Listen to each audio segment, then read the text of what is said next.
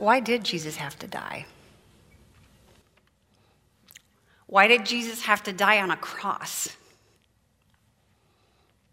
Have you ever asked yourself that? What was being accomplished? And how does that impact my life? How does that cross impact the world? So we're going to explore those questions as best we can over the coming weeks.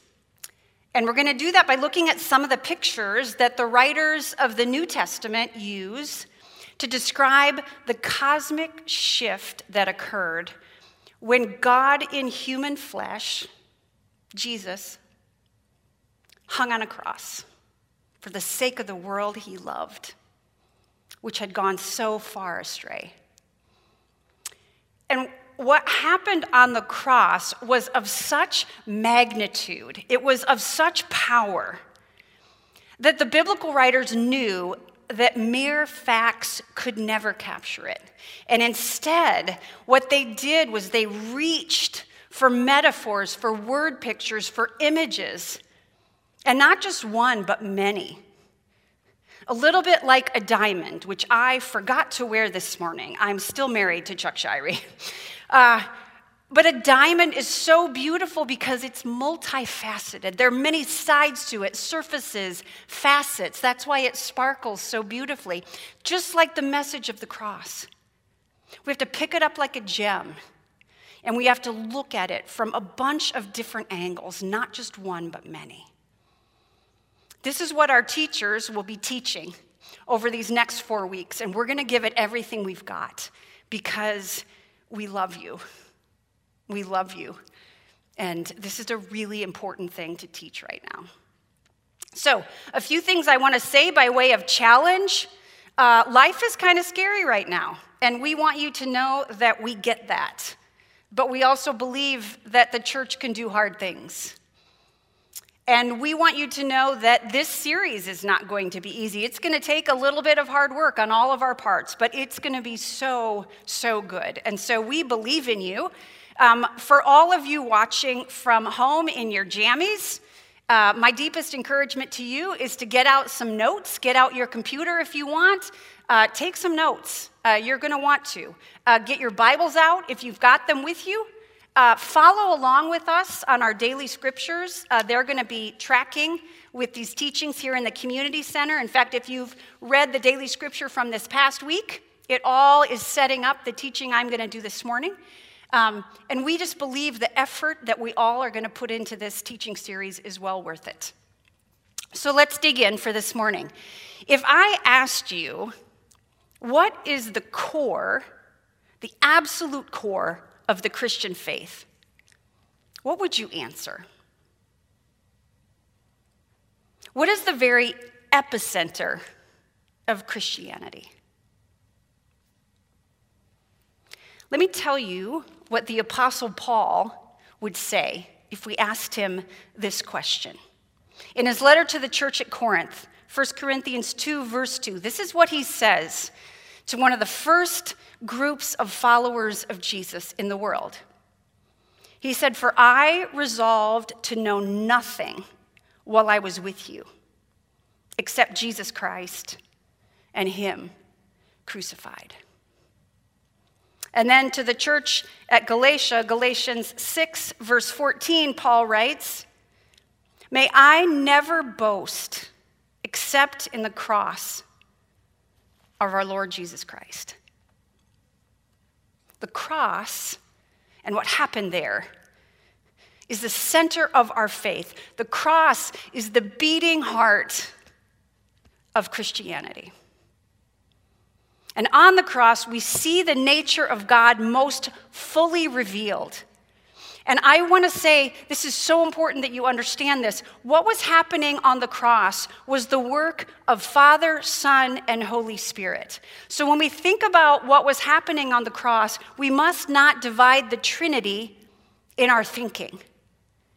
Because when we do, we see God the Father as completely separate from Jesus the Son. When we do that, what we might do is we see the crucifixion, as God torturing or abusing Jesus. Well, that's not it at all. You see, God is this inseparable, undividable community, Father, Son, and Spirit, and we cannot divide that community. So when we see Jesus on the cross, we must remember that Jesus is God. God hung on that cross. God paid the price for our sin. What God required, God provided. God's nature is always one of self-sacrificing love. The cross is the centerpiece of our faith. Now, why? Why? Why is this Roman symbol of torture the central image of the Christian faith? Why is the cross the main thing Paul resolved to live and to preach and to know and to boast in? The cross is the centerpiece of our faith because there is something wrong that needs to be made right. There's something wrong with creation. There's something wrong with the human race. There's something wrong that we can't make right in our own power. I do believe that there are times when this is made very clear in our lives. This happens to be one of those times. We need an outside force to rescue us because we are held captive by a force that the biblical writers call capital S, uppercase S, sin. Sin as a destructive, deforming power under whose influence all human beings live. And once you become aware of this, once you realize that sin is this all-encompassing power, you see it everywhere, especially in your own heart. Right? There's just this destructive force that seems to rule me. And you, if you're honest. It's what makes us drive to the McDonald's drive-thru when we vowed over and over and over that we're not going to go. It's what makes us look at porn, even though we love our spouse. It's what makes us want to hurt someone else's 8-year-old when they make the travel team and our kid doesn't. It's what makes countries institute things like slavery. It's why children go hungry in a world full of plenty. It's why we can't get a handle as human beings on pandemic infections. And it's why we turn on our neighbors and so much more. But I want us to understand, if we're going to understand the cross, that we have to understand that sin is so much bigger and so much more insidious, meaning it's everywhere. It's so much bigger than just individual misdeeds. And humanity is enslaved by it. I'm enslaved by it. You're enslaved by it. And you know what else? Your grandma is enslaved by it. That's how bad it is. And we need something. We need someone to set us free. We need something or someone more powerful than the destructive pandemic of capital S sin. And God is that someone. God chose to use the cross to rescue his beloved creation. God chose to put himself on the cross to rescue the world and to rescue you and to rescue me. Because the truth is, no matter how hard we try, we cannot rescue ourselves. We can't set ourselves free. So like I said, the biblical writers try to use word pictures as best they can. Because hear me clearly, this is really important for us Western thinkers to understand. Word pictures, metaphors, images are often more true than just a bullet point listing of facts. This is why Jesus told parables. It's why Jesus told stories. It's why he could best explain the kingdom of God by saying my kingdom is like a woman searching for a lost coin, or my kingdom is like a pearl of great price that a man sold everything to buy, or my kingdom, my father is like a dad whose long-lost son finally comes home. And you see, you and I use metaphors, you and I use word pictures, images all the time. Jeff Mickey said this past week that he discovered that on average, we use one metaphor for every 10 or 15 words we say. They just flow out of our mouths like lava, like water in a flooded stream, like hand sanitizer at church, like toilet paper during a pandemic. You get my point, right? You see them everywhere once you start to realize it. Here are a couple of my favorites. This is just for you guys at home. To describe a woman's shiny hair, you could say, her hair glistened in the rain like a nose hair after a sneeze. You know that's funny, people. Thank you. Or to describe your bonehead brother. He's a few beers short of a six-pack, sharp as a bowling ball, 3 cents short of $1, doesn't know if his biscuits are all done. His elevator doesn't quite go to the top floor. He's 2 tacos short of a combo plate. Stay with me here. So the biblical writers, I'm going to go back to the Bible, the biblical writers used all these different kinds of metaphors or word pictures to attempt to put into words what God did on the cross. And each of these images, these metaphors, can be looked at individually, but they also need to be held together to give us the best understanding of everything the cross means. And the other thing is, we can't squeeze each metaphor too tightly, or it will crack like an egg. We need to hold it loosely as we look at it and explore it. And even then, we have to remember that at best, we humans are just seeing through a glass darkly. So let's explore just one of these metaphors together this morning. And as I said before, sin is what holds humanity captive. We're like held hostage by the power of capital S sin. And it's this destructive force that runs right down the center of every human soul. No one is immune to it. It is a virus. It is an infection. And our sins, lowercase s, our misdeeds are simply the symptoms of this larger infection. And we need someone from outside of ourselves to heal us, to set us free. We're captives to this. We're hostages. You see, what I've done there is I've mixed up all the metaphors. It's a strength of mine, mixed metaphors. So let's put the infection imagery aside for just a minute. Lord knows we need a break, just a moment, break from that. And let's imagine, all of you imagine with me, those of you who are at home, imagine we were all together in a big auditorium. And let's just imagine we were taken hostage. And a ransom is demanded for our freedom. And let's imagine one person comes to pay the price, to pay the ransom. And that person's net worth was such that they could pay the ransom for every captive. Not just 1 or 2 or 10, but all of us. One person paying the ransom for all the captives. And what if the price that was demanded was not monetary, but this person's life?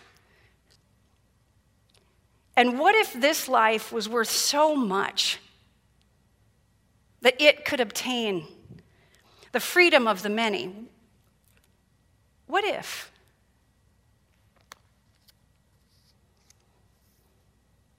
Jesus said,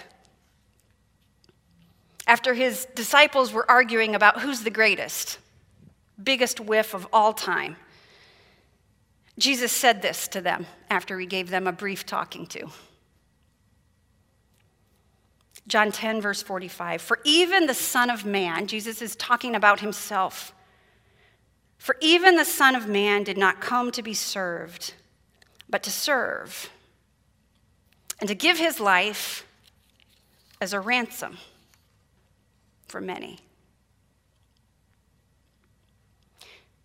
See, in the world's case, just like in my imaginary example, the price called for, the ransom demanded, wasn't money. It was the man himself. As Peter writes in 1 Peter 1, verses 18 and 19, this is from the New Living Translation. He says, "For you know that God paid a ransom to save you from the empty life you inherited from your ancestors. And it was not paid with mere gold or silver, which lose their value. It was the precious blood of Christ, the sinless, spotless Lamb of God."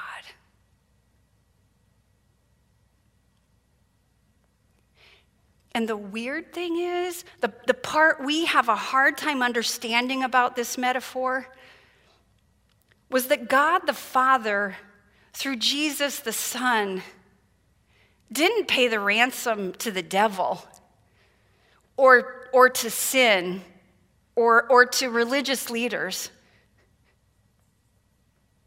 But I mean, who was the ransom paid to?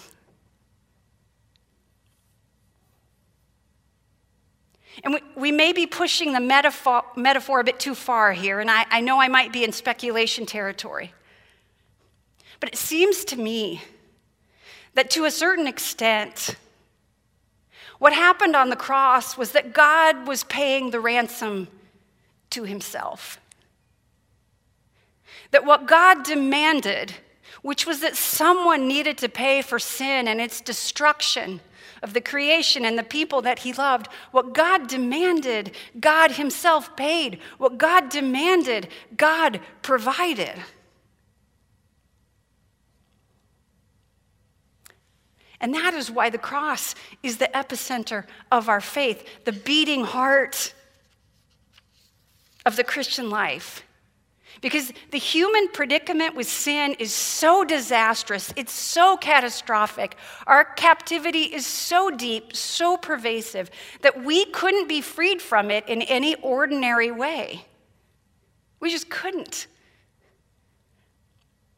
And in the death of Jesus on the cross, we see God himself deciding to suffer the consequences of sin. God suffered all the consequences of our lowercase s sins, all the little deaths we bring into our lives and the lives of others through our destructive behavior.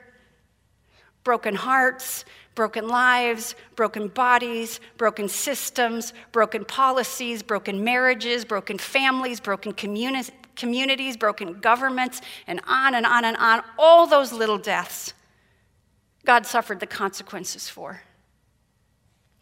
And God suffered the ultimate consequence of capital sin S, sin as this pervasive power. And that consequence was capital D, death. God suffered the consequences of both sin and sins on our behalf. Jesus, God in flesh, not only paid the ransom, you see, he was the ransom. And because of this, we have been set free from the captivity that owned our souls and from all the kinds of death we experience. Jesus was the ransom. And if that doesn't make you want to fall to your knees in gratitude, what does?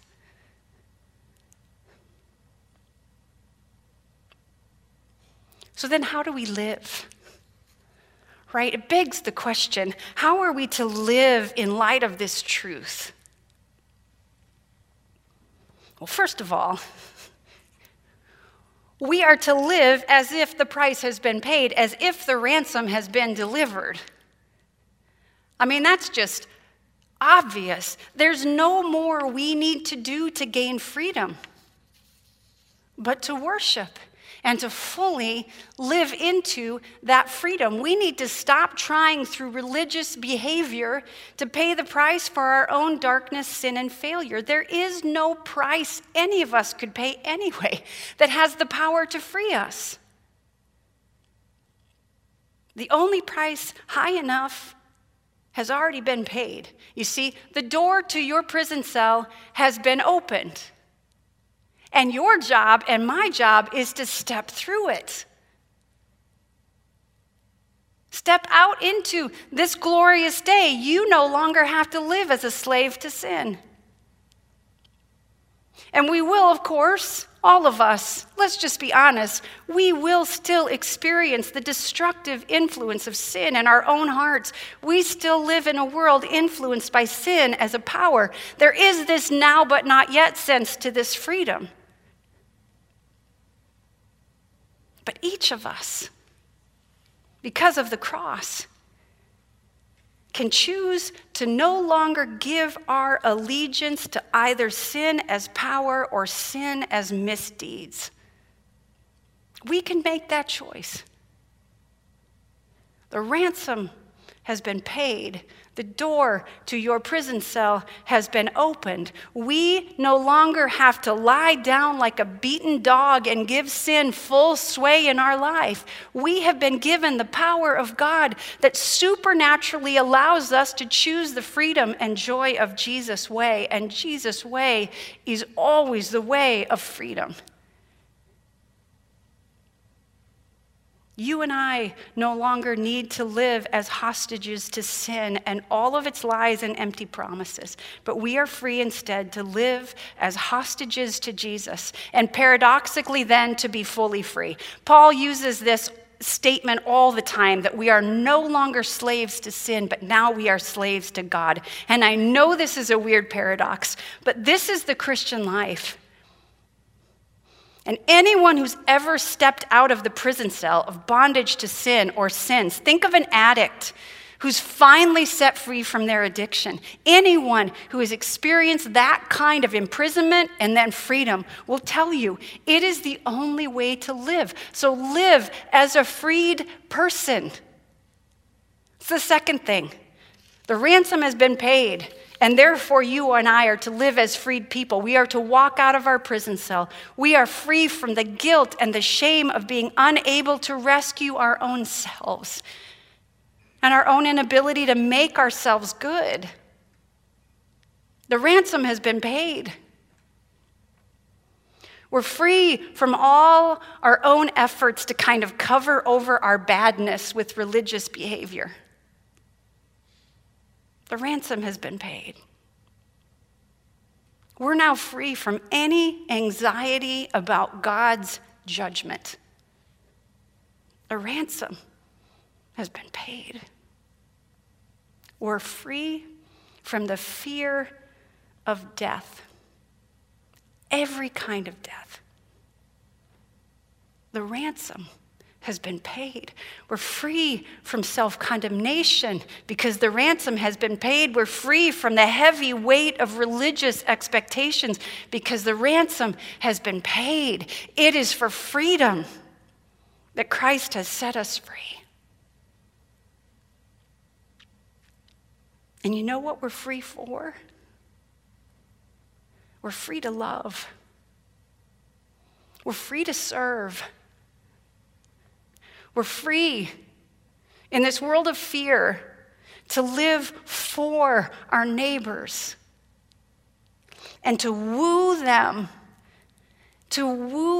out of their own prison cells with grace and mercy and compassion and the relentless kindness of Jesus, which Paul calls the kindness that leads to repentance, because Christ has paid their ransom too. And so every time you see the cross in this journey we're making from now up to Good Friday and into Easter, will you remember that the ransom has been paid? Amen. Would you pray with me?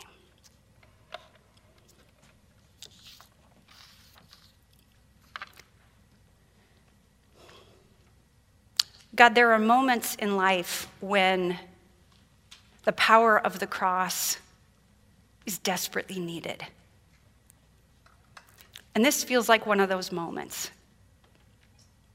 And we as a church want to push past trite, feel-good sayings and Christian cliches that don't have any power.